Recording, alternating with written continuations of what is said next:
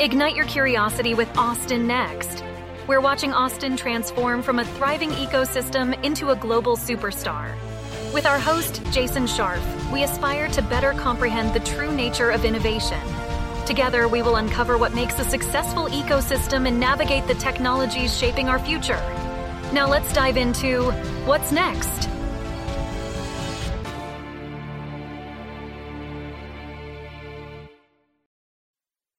The pandemic has created an increased focus on the life science arena, as we've all felt the firsthand destructive power of disease and the resilience of diagnostic testing, therapeutics, and vaccines.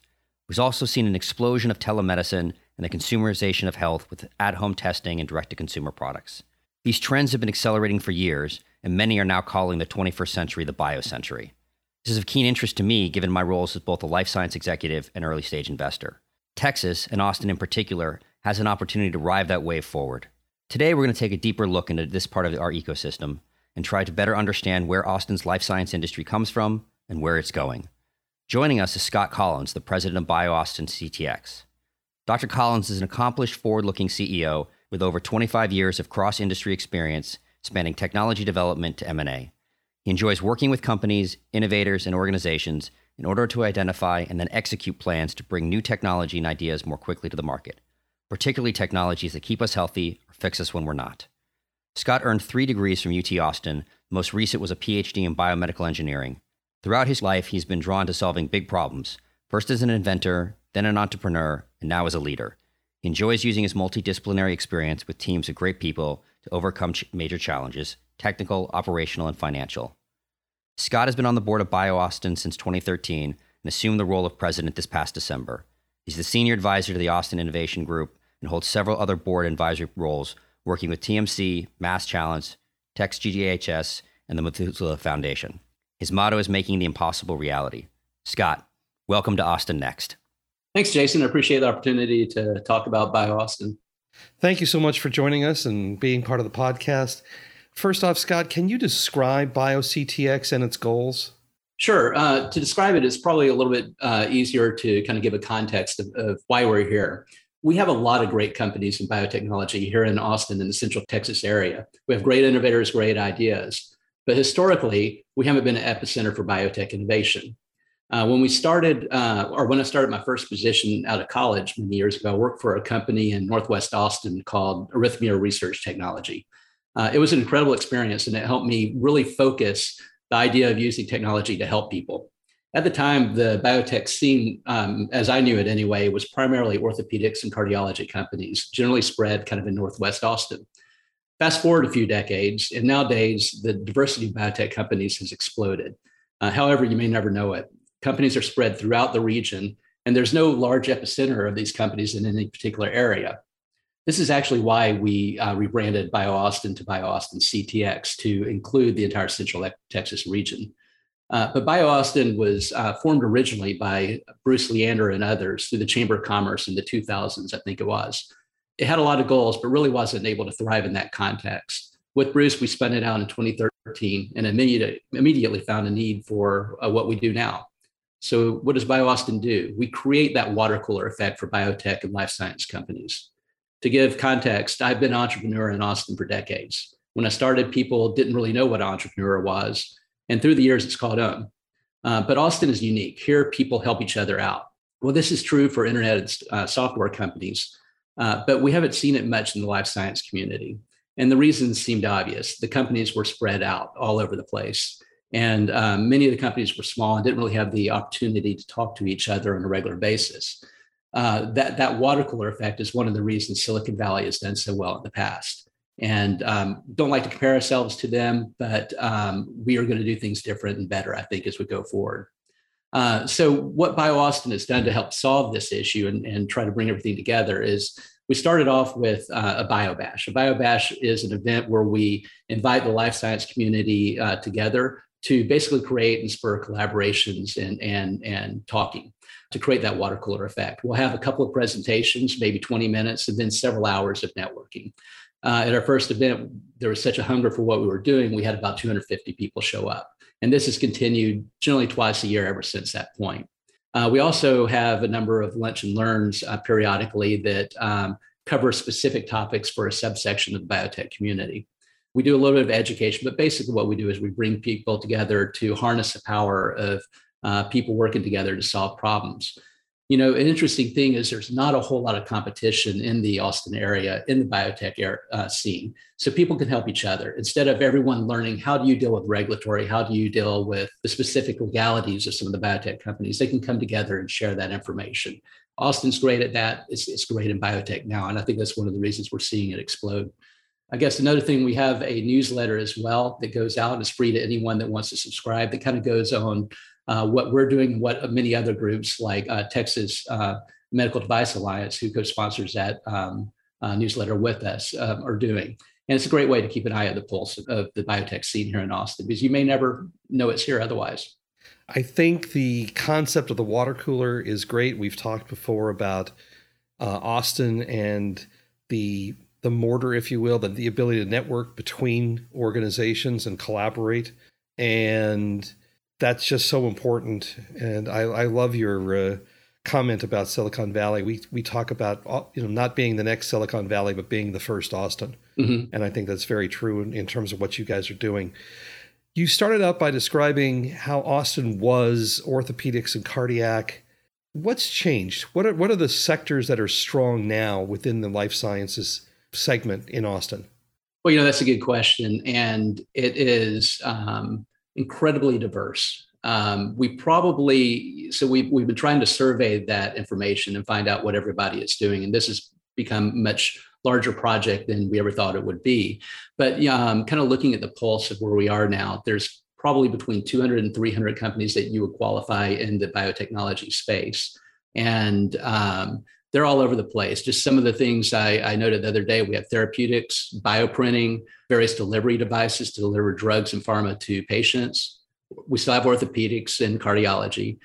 We have a number of companies, obviously, that have sprung up related to COVID and diagnostics in general, medical lab services, tools for surgery, diagnostics, monitoring, instrumentation, regenerative medicine, bioinformatics. A lot have recently spun up and become, or have already been here, but have become more recognized related to dealing with patients that aren't in the office with the doctor, doing that telemedicine. This is something that really started up several years before the pandemic, but really got a lot of acceleration at that point. Modeling, telehealth, neurointerfaces. We had a company here in Austin a long time before Elon Musk's Neuralink came in called Paradromics, and they recently received, I think, about $20 million of funding last month. Really, a lot of that stuff has been here. We're getting more recognition, and the funding is really starting to come in, which is long overdue. There you go. You've described the breadth of the industry here in Austin, and if you had to pick out the companies that are really leading Austin's evolving life sciences industry, who would you talk about? That's a real hard question to answer. There are so many companies doing so many things in so many areas, but a couple that come top of mind just because of some of the transitions they've made. One company that's been here for a long time that I've liked is a company called Luminex.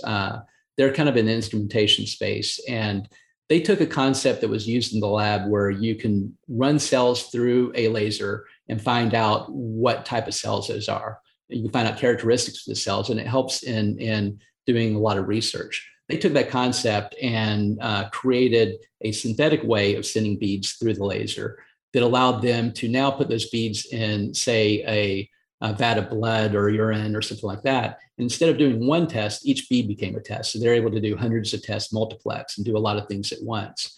Luminex creates the tools, and a lot of groups have used those tools for various therapeutic things. Hospitals use them, and companies spun out that provided tests around them. They got a little bit into the COVID testing over the last year, and they have recently been bought out. So they were bought out for $1.8 billion. I'm not sure if that's fully closed at this point in time, but they did pretty well.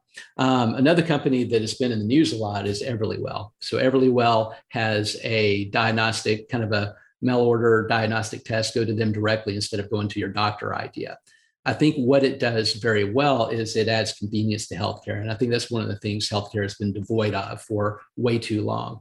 it's difficult to schedule an appointment and go through the bureaucracy of becoming a patient to get an answer.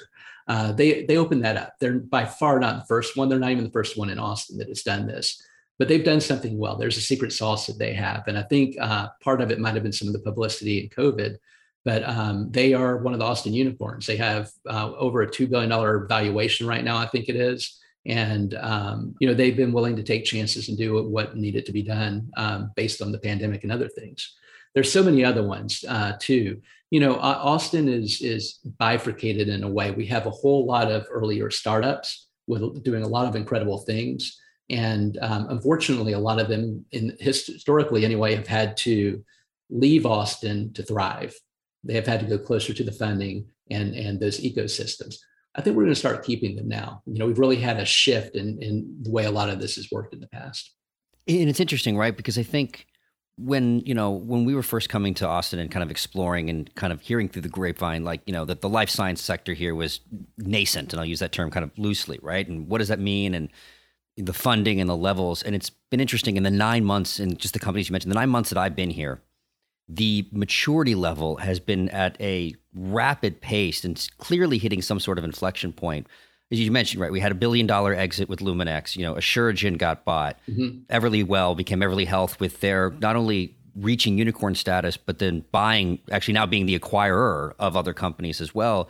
And just the funding. I mean, you said Paradromics with $20 million. You had Wheel with, I think, $50 million. Babson Diagnostics with $30 million. So you have these, multi tens of millions of dollars funding, which to your point we're now getting from going into the startup spaces to the growth space of these kind of companies. And it's really kind of hitting that interesting point. And I kind of want to circle back a bit to your point about all of the diversity. You said bioprinting, the neurotech, all this kind of stuff. How do you see this maturity in Austin right now? Where are we at that kind of an inflection point? Well, I think, if you go back 2 years, biotech was rarely in the news, maybe a couple of times a year, and you didn't hear a lot of it. So the pandemic has helped bring exposure to some of the power of the biotech industry and the need for it. But largely it was hard. 5 years ago, I was working with a startup, and it was hard to bring the funding in to keep the company going. So there were a number of pivots that based upon what was available. One of the interesting things about Austin and the area in general is people generally like it and they want to stay here. So people will pivot their company versus moving to Bay Area or moving to Kendall Square in Boston or something like that. And that's good and bad. The way we're going to solve, if you asked me 3 years ago, the way we're going to solve that problem is we're going to have more companies start, we're going to have more companies succeed and more companies fail. That's going to create the infrastructure new companies can move into, and it's going to create the conduit to investors so they understand how to invest in biotech, which largely, for the large part, most of them did not in the past. A lot of the money in Austin has come from tech and energy. And, with a lot of the internet startups, people are used to revenue before they'll invest in it. That doesn't happen in biotech for the most part. A lot of times the timeline from idea to revenue is often in the order of a decade or more. So, it's a different investment model and not for everybody. So it's been difficult. So fast forward to now, before the pandemic, we started having some venture firms move to Austin. And in the pandemic, we've had a lot more interest. So two things happen. One is people were more open to conversations over Zoom. And so money flowed to areas that weren't in proximity, which is generally the standard way it's done. Number two, just kind of with the acceleration we had before the pandemic and a lot of the responses that we've seen here in Austin, things have just kind of converged. So we ended up with enough of a critical mass to, I think, really cause the funding to turn around. We're getting those second stages, B rounds or C rounds coming into companies, which we really didn't have in the past, or they were few and far between. And so people are getting used to it. And I think that's helpful. The thing's going to happen going into the future, though, is a lot of these companies that do succeed and stay here, they're likely going to invest in the same thing because they understand it very well. So I really think we are at that inflection point or a little bit past that inflection point, and we're going to see the results over the years coming forward. Well, and I think what's interesting, right? Life science, just using that as our broad-based term, what falls underneath that is so diverse, right? You have everything from your classic therapeutics and diagnostics to now, as we mentioned earlier, kind of telehealth and the enterprise software companies that power that, which look a lot like classic enterprise software companies, all the way to, the industrial biomanufacturing kind of stuff. So I think that's interesting to see. One is we've had to your point, a lot of companies either moving here or funds moving here or raising new funds. I mean, based on my last math, there's about $1 billion that have been raised just in the last 9 months that has either a focus on life science or touching it. And then some of the established firms too are starting to, either dabble more or expand their thesis a little bit. This, as we said, the big software funders. You're kind of seeing Wheel and Silverton, right? Like, so Wheel is it's a telehealth, I'd say infrastructure play, right? Being able to help out those kind of clinics to move into telehealth. So it acts like an enterprise software company. And so Silverton, which focuses a lot more on that, obviously, I don't know if they led the round or they were at least part of the round. So I think that's kind of an interesting case as well. And then I think we're seeing a lot more people just kind of move here, right? A lot more fun. I mean, the amount of funds that have moved has just been continuously increasing. And it's a good thing. About 6 or 7 years ago, I crashed a life science angel network meeting in the Bay Area, and they fund a lot of the early angel investment of the life science sector there. And at the end of some presentations, they were lamenting a little bit about what they had to pay for these companies. The supply and the demand curve there was inverted from what it was here in Austin at the time. So they were paying high valuations to be able to get in. We had the exact opposite problem here. We had very little investment, and we had a lot of people with good companies wanting investment. So I had to talk with them, and it became fairly clear what the problem was really quickly. And that was that trust conduit that I mentioned briefly earlier. So, investors want to be able to look, see, and feel the companies they're working with. They don't want to travel far for board meetings and a bunch of other things. But if we have a conduit of trust through a partner of theirs in the area or something like that, we do better. It's a lot easier to create those conduits of trust if they are local. So now the fact that we're seeing this, I think it can only help. Yeah, and I think part of making it local, right, is we're either creating new or we're trying to pull in new kind of companies, having them move here. I see similar to other industries, there's been an active effort to kind of recruit and foster life science in Texas. And I've known of programs such as CPRIT, the Emerging Technology Fund, that have been deployed at the state level. Can you talk a little about like what they are and what's the output been of these kind of programs? Yeah. So in general, you're right. Texas has had a hard time competing kind of on the national stage for some of these companies. So some of the efforts that went into that, the Emerging Technology Fund, which was in the early mid 2000s, came up. And it was a fund, it was kind of like the venture arm of the state is the way I would describe it. And they invested in things that otherwise might not be investable to try to create that ecosystem here in Texas. They were not specific to biotech. However, a lot of their funds went to biotech companies. It's closed down and it's no longer investing in things. But one of the very last investments that came out of that was a group that was run by Austin Community College called the Austin Bioscience Incubator. And it was the first wet lab for rent available in Central Texas, period. We had none of it before then. So prior to 10 years ago, if you wanted to start a life science company, you had to hack together a wet lab, or you had to go, you had to build one and get the funding necessary, which funders don't like to fund infrastructure before you even test the concept, right? So it was very difficult at that time to start something that required that. They opened that up and it was immediately a success. This was formed at an old mall building that went bankrupt at one point in time, and the community college bought it out. So they made an old department store a wet lab. So it's kind of interesting. It kind of fits into that Austin weirdness type of thing that some people like talking about. CPRIT is the Cancer Prevention and Research Institute of Texas. They started off as a $3 billion fund looking to make Texas the best place in the world for cancer research. And the money went into startup ideas. It went into getting companies through some of the initial trials so they would become more fundable and more growing. They also brought in some world-class experts to the university systems, and they continue to do that. They raised another $3 billion, or we're paying for another $3 billion as taxpayers. But I do think that this organization is doing a lot of good, and it's actually part of a conversation of a lot of that I have with a lot of companies that are planning on or thinking about moving to Texas. It's interesting, right? So I didn't realize that the ACC Bioscience Incubator was kind of part out of the Emerging Technology Fund.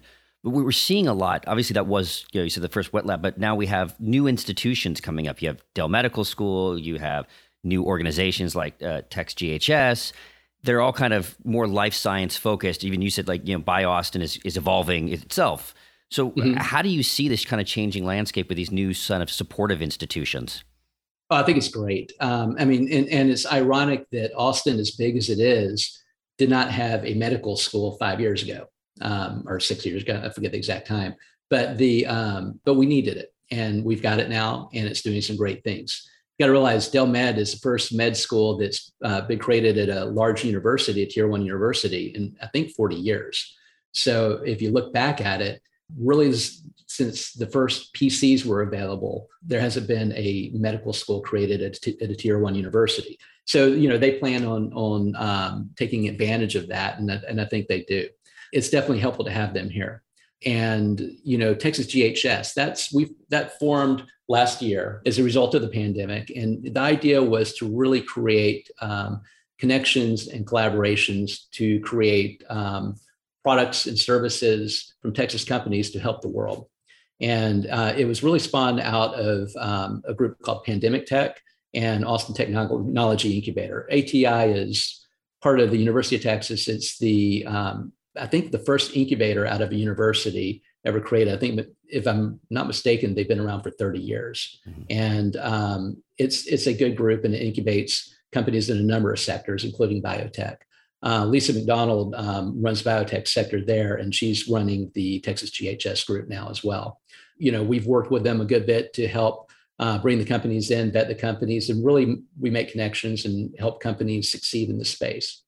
Well, you've given us an amazing overview of these last 20 years and how the healthcare and life sciences sector have grown in Austin. But I want to turn and look a little bit towards the future. Today, what do you see are the challenges that the life sciences sector faces as we go forward? Well, with any company, there's challenges. In life sciences, it's made more difficult just because of the capital infrastructure. You need a lot of times to test your hypotheses, and the fact that we're dealing with people's lives, and we've got to do it right. You don't have the chance to make a mistake. These will always be kind of challenges in the area, but kind of specifically in Austin, we do still have a need for more wet lab space. We have a need for companies staying here, surviving, exiting, and reinvesting. We need to create, we need to add churn to this, and we need to have the success breed success, and have that expertise as well, to where people that have been there and done that and figure out how to get through the system can advise the companies that are starting up and really make it powerful. I think we can compete and win even against the Bay Area, against Boston, against a lot of areas. I just don't know where we're going to do that. Again, we're so diverse right now. We're a blank slate. And I love that about it right now. To see where we go is going to be very interesting.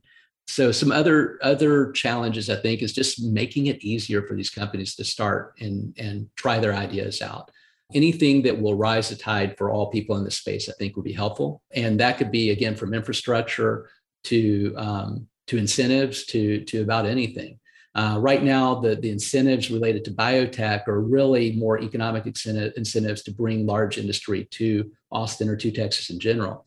I'd like to see that change a little bit. And I've had conversations about this in the past, but I'd like to see this change to, instead of bringing others in, let's help the companies that are already here thrive and stay and build it here, keep it here, make it work. It's really interesting because the concept of that gap in the middle, from the young companies who grow and then they're acquired or they move, whether it's to be closer to money or closer to whatever, and then the large companies that are attracted back in, is one that we've seen in other locations and in other industries. So clearly, it's an issue that we need to pay attention to. We always ask our guests one final question, and I will put it to you. Scott, what's next, Austin? Well, a lot of things. I would say that it's hard to say what's next. What we do to help that next is kind of another question. Personally, I would like to have an effect on this. Healthcare is fundamentally backwards in some ways. You get broken, you become a patient, At that point in time, if you're lucky, they fix you, more likely they sustain you in some way. And then at the very end of that process, you find out how much it cost. This is backwards. There's a lot unknown about healthcare, about biology in general. But some things work and some things don't. But you add to that the inconvenience of healthcare. If I want to set up an appointment, I've got to go in, and if I do it electronically, it's typically going in and saying, hey, I would like an appointment. This is a time that might work, or this is a time range. Then they call you back to set it up when you don't have your calendar in front of you. All these inconveniences related to healthcare, I think, could be changed. And I think that is one of the many early areas Austin could thrive. We have a great computational community here, both with internet startups, with algorithm, with AI. I think that could be part of the way to accelerate some of this, but also the classical life sciences. There's a lot of pharma development, there's a lot of delivery device development, and a bunch of other things that could really work together. The more we're able to bring these diverse groups together, the more we can solve problems with perspectives from different industries. And I think since we're not set in the way we do things, since we're not set in the way this is how a company should look in Austin, I'm hoping that the venture community and others together will realize that and allow us to kind of start with a blank slate with a lot of expertise and solve problems. I think that will be what really makes Austin take off and will allow us to be kind of a global leader in that space. Scott Collins, President, BioAustin CTX, thank you so much. It's been a great conversation. Thank you. Thanks for the opportunity. So what's next, Austin? We're glad you've joined us on this journey. Please subscribe at your favorite podcast catcher, leave us a review, and let your colleagues know about us. This will help us grow the podcast and continue bringing you unique interviews and insights. Thanks again for listening, and see you soon.